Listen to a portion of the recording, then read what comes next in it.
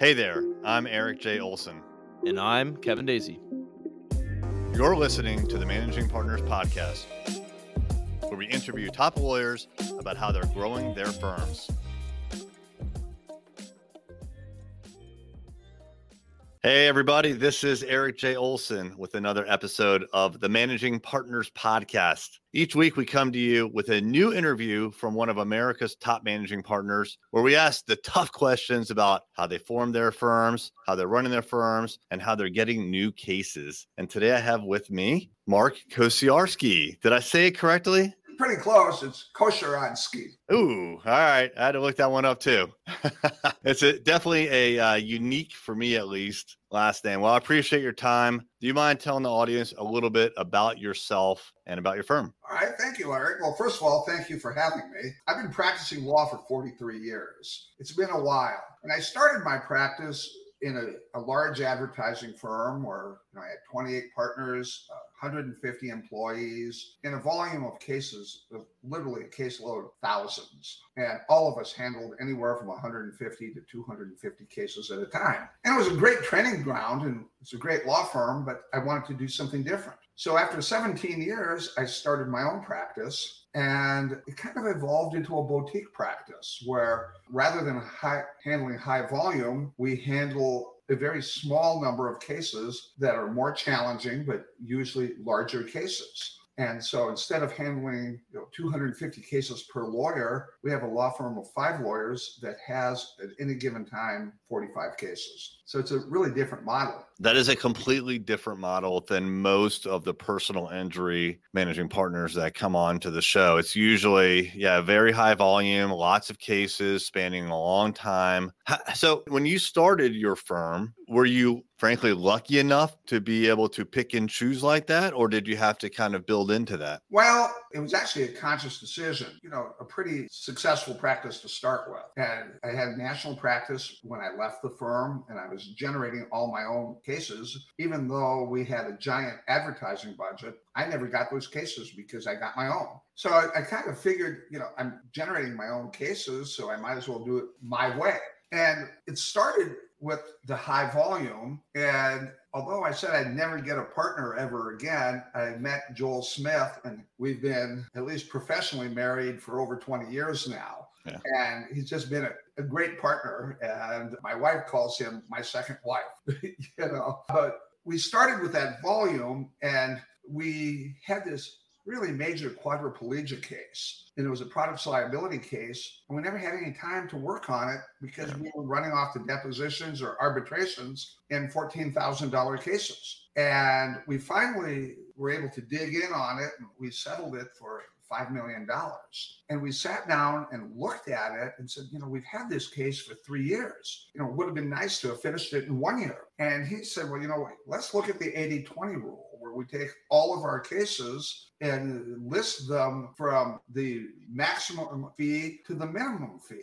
And what we found was 20% of our cases were doing over 80% of our fees. But 80% of our cases were taking 90% of our time. So we made a conscious decision to, not send the cases off, but change what kind of cases we were getting. And during that process, I was talking to one of my clients, a former client, because he called me up with some advice and said he had just resolved a case with another law firm for I don't know how many $1 million. I said, well, God, congratulations, but I'm kind of surprised you didn't call me. Did we do something wrong? He goes, no, I thought you were a great lawyer, but I thought you were a small case lawyer and I wanted a big case law firm.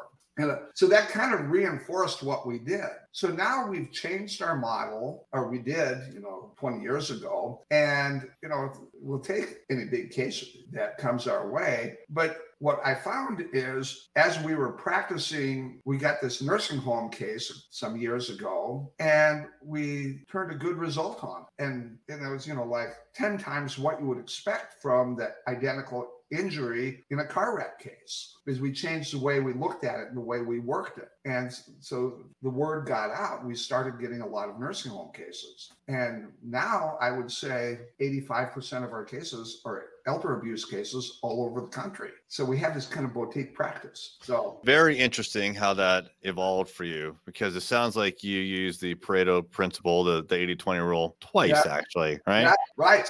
So once to kind of narrow into the larger cases that you wanted, which I assume were always the PI kinds of cases. And then within that, once you transition within that to narrow in even further to the nursing home cases. Well, that's where we started focusing our marketing. I mean, I still, because of my reputation from other stuff, get cases. I mean, I just resolved a multi-million-dollar construction site case. It came to me just because people knew what I did. But we don't get that many calls on that because all the other law firms want them. It's kind of like a trucking case. I love trucking cases, but the people who throw $1 million a year into advertising get them. Yeah. And I did notice that on your website, it does definitely focus in on the nursing home aspect a lot more than the other parts. Right. So I have questions for you where I'm thinking about managing partners that are maybe struggling with this kind of niching concept. And it's not just for law firms, it's for every business. What did you find that once you started to tell people the kinds of cases you wanted, that those were the ones that came back to you more? Was it almost like you could will it into existence by saying it? Well, I think the more you talk about what you do and the successes you've had in it, the more you're going to get. The thing that makes nursing home cases different, it's not the traditional PI model where, the way you make $1 million on a case is screw up a $4 million case. I mean, it's not looking at the medical bills and, this is a cheerleader. I mean, we're dealing with the death of a 90-year-old with a 3-year life expectancy. So how does that turn into a multi-million-dollar case? And what it is you start focusing on not who was injured or what happened, but why did it happen? And all of a sudden, we start focusing on the concept of systemic neglect, because now it motivates jurors. It motivates them that, this is a systemic problem, that this isn't Mark trying to make a lot of money on a case. This is a case that's going to make a difference to me or my loved ones if we end up in a nursing home, because our verdict is going to speak to changing the system. Or if you're in a car wreck, everybody's been in a car wreck. And so, if you have the death of a 90-year-old in a car wreck, you're lucky to get $30,000. Whereas if you get one because some corporation is siphoning money out of, the company, so they're cutting staff and they're hiring crappy people and they're letting bad stuff happen so they can make more money. Now it's not an accident anymore. It's mama died because someone was trying to get rich. Yeah. And it changes it. But, kind of swinging back to that, is nursing home work is different. It's kind of like we're here in the north where it snows. Well, in the spring, there's a lot of dog droppings in everybody's sidewalk and yard, and nobody wants to deal with it. So kids will make a lot of money going around saying, I'll pick up your dog droppings.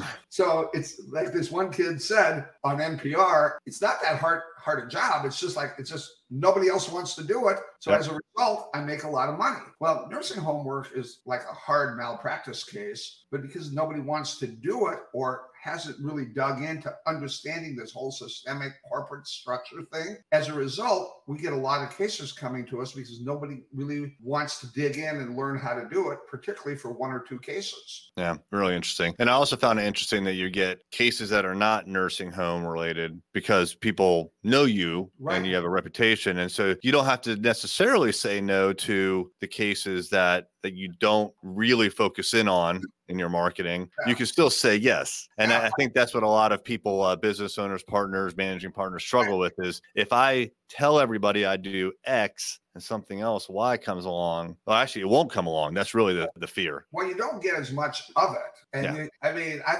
had some friends who started the trucking world and they convinced everybody that trucking is hard. And they just focused on that. And all of a sudden they got these fabulous caseloads. Well, I'll take a trucking case any day of the week, but, I'm not spending, 100,000, 200, 300,000 trying to get them. Yeah. So, I focused our marketing on, our skill sets, our litigation skill sets. And through that process, everyone knows we've done it in nursing home, and elder abuse. So we've kind of tailored our website to saying, this is what we do. And then incidentally, we'll do all this other stuff that they're big. Yeah, got it. But if you specialize in something that nobody else knows how to do, you're going to get a lot more business. Yeah. Like, a car wreck case, that's a volume game. That's a numbers game. Trucking are great cases. You have to have a higher skill level, knowledge base to handle those. Just means you have to understand the trucking regulations. But then you move into medical malpractice or nursing home. You have a whole regulatory scheme and a whole medical causation scheme that, you're not talking about just someone being killed because he got crushed between two cars. You're talking about someone got killed because they weren't properly managing their medications. And so, we built a team of lawyers in our firm to be able to handle that. So we have one lawyer that's a second career lawyer who was a doctor before. We have another lawyer who's a second career that was a forensic investigator for a medical examiner, and another lawyer that was a nursing home ombudsman. So right there, we've got the firepower to take on these cases that we don't have to learn this stuff. We've got it in-house. Hey there, this is Eric J. Olson, the CEO of Array Law. If you're ready to work with a world-class digital marketing company, reach out. You can find us online at arraylaw.com or call us at any time, 757-333-3021.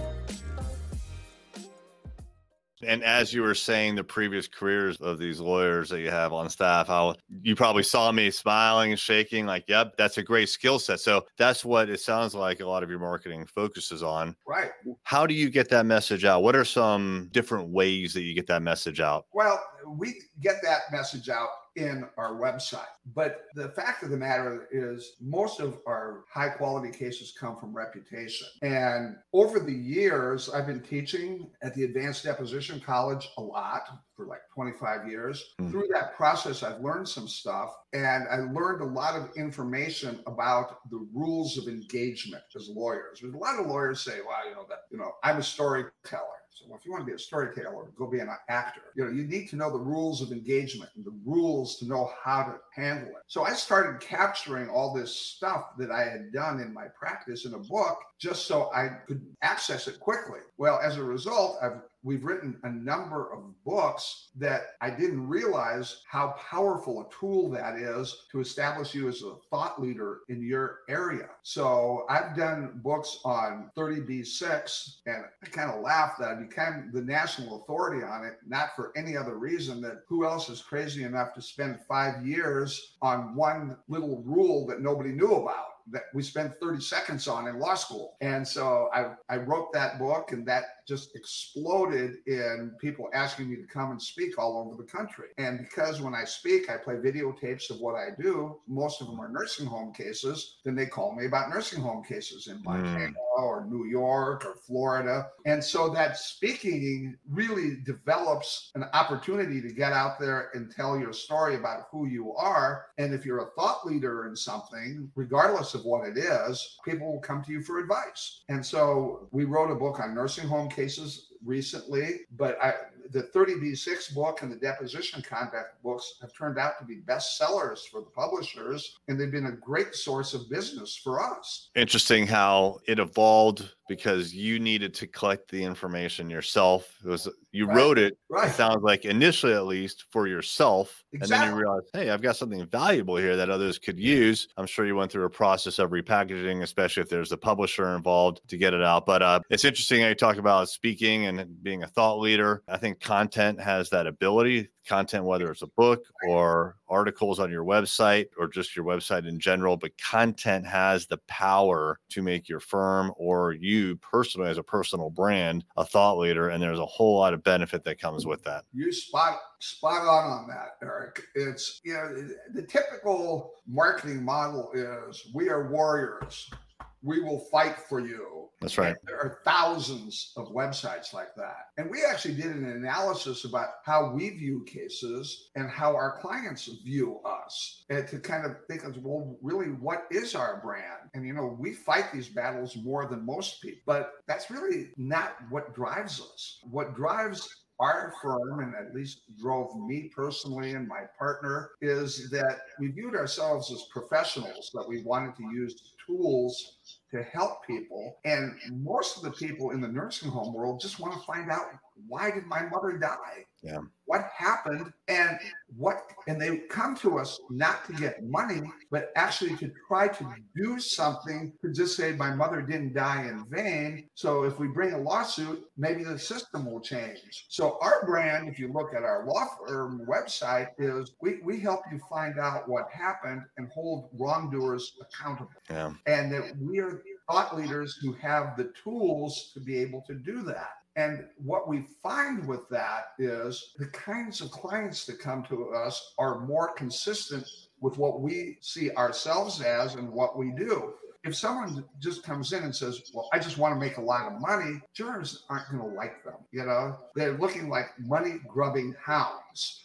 Whereas if the people are coming here saying, we want to make America better for all of us to live in, that resonates with jurors, and it actually resonates with our firm values. Very nice. I'm going to share your website right now in the video feed here. Sure. Yeah. So for those that are listening, I'll read the headline right at the very top of the website. Our law firm gives you the power to expose wrongdoers and hold them accountable. That's a really powerful statement. And by the way, I want to share your contact information now, just because it has your website address in there for those that want to go take a look. And I'll put this up at the end of the podcast interview as well. But here's the website address: koslawfirm.com.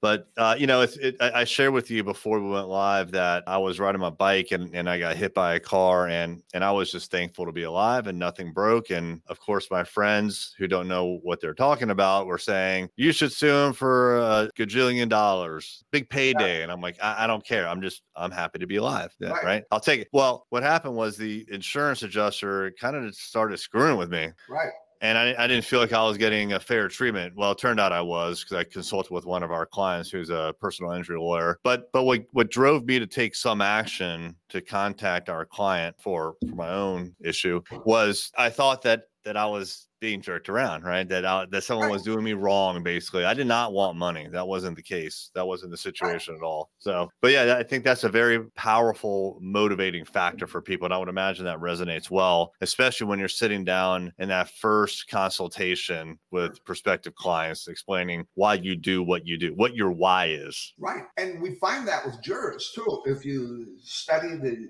jury biases, there's a lot of biases about lawyers and lawsuits, and they say everybody should be personally accountable, and it starts with, the injured person should be responsible and personally accountable for themselves. But then that transfers into the wrongdoers should be personally accountable also. So if a injured party, owns what they did, but said others should be personally accountable for the decisions they've made, then that resonates with the conservative jurors. And now in our setting, is most of the time we have in the nursing home world people who are vulnerable, so they don't have a lot of their own problems, causing it. But there are accountability issues that drive how we view things. And frankly, you didn't like the way you were getting jerked around by the insurance company. You wanted to hold them accountable. They took money for something they should get. They got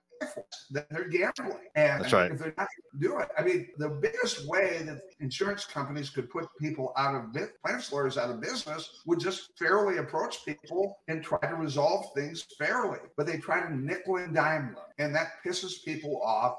And that drives them into, more lawsuits. Yeah, completely agree. Now, that headline, the positioning statement, expose wrongdoers, I'm guessing that is not something you started with right off the bat. I'm sure you've iterated that many, many times over the few years that you've been practicing. It evolved because we started with everything else. We're the warrior gladiator here to protect you and to get justice. And, and as I was trying cases and I originally used those phrases, there is no justice. There isn't any.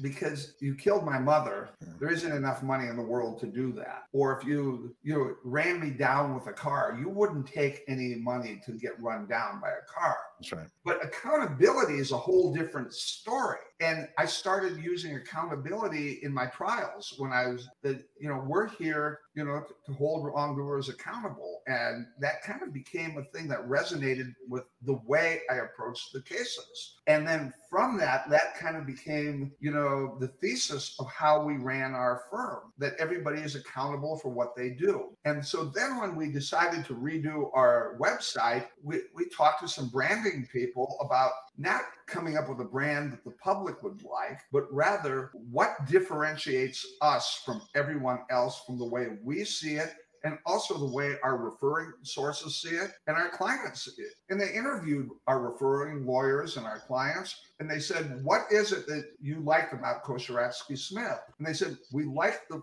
fact that they were always straight with us. Their mission was to hold wrongdoers accountable, and they had such a high level of professionalism that I felt like I was important in doing something. And from that, we said, well, let's get rid of all this warrior stuff and just tell people who we really are. And some of our biggest cases have come in through that brand. I love it. That's great. Mark, I didn't actually ask any of the questions that I sent over to you. This has been a really interesting conversation. And frankly, I'd rather have a conversation like this. But we've talked about a lot of things: niching, pivoting, how to find your niche, how to find your why, how to find your positioning statement. The branding part at the very end was really interesting. I think that's really smart of your branding agency. We're not a branding agency, right? We're an implementation shop for digital marketing. But I know enough about branding to know that, you have to ask your clients and others their opinion. What makes your firm unique and better maybe than the rest? So it's good that they interviewed everybody, and sounds like they did a really good job. They did, because it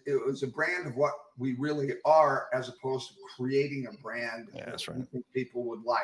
That's right. What resonated. It was honest. Yep. Well, this has been excellent. I appreciate your time and I respect it. And we're actually a few minutes over, so I'm going to wrap it up here. But I did want to give you the opportunity to let people know how they could reach out if they have any questions for you. Well, we would love to talk to people. We take hundreds of calls. A lot of them are just advice on cases. Others are, whether we'll get involved in a case. So the best way to reach us is, one, we have an email address to contact us, which would be markkos, MARKKOS, @koslawfirm.com, or just call us at 763-746-7800. We'd love to hear from you. We'll always honestly share our thoughts and help get you in the right direction, or if we're the right people for you, we'll work on your case. All right, Mark, thanks so much. All right, everybody, if you would like to reach out to Mark, you have his contact information now. And if you're interested in digital marketing for your law firm, that's what my company, Array Digital, focuses on. You can find us online at arraylaw.com. Mark, thanks again. Appreciate it. Thanks for having me. You got it. We've been recording this podcast free of charge for years. Hopefully, you're getting amazing value out of it. We don't ask for much, but would you do us one favor? Would you tell just one person about this podcast? If you get any value whatsoever, all we ask, and we'd greatly appreciate it, is share the podcast with one person just like you.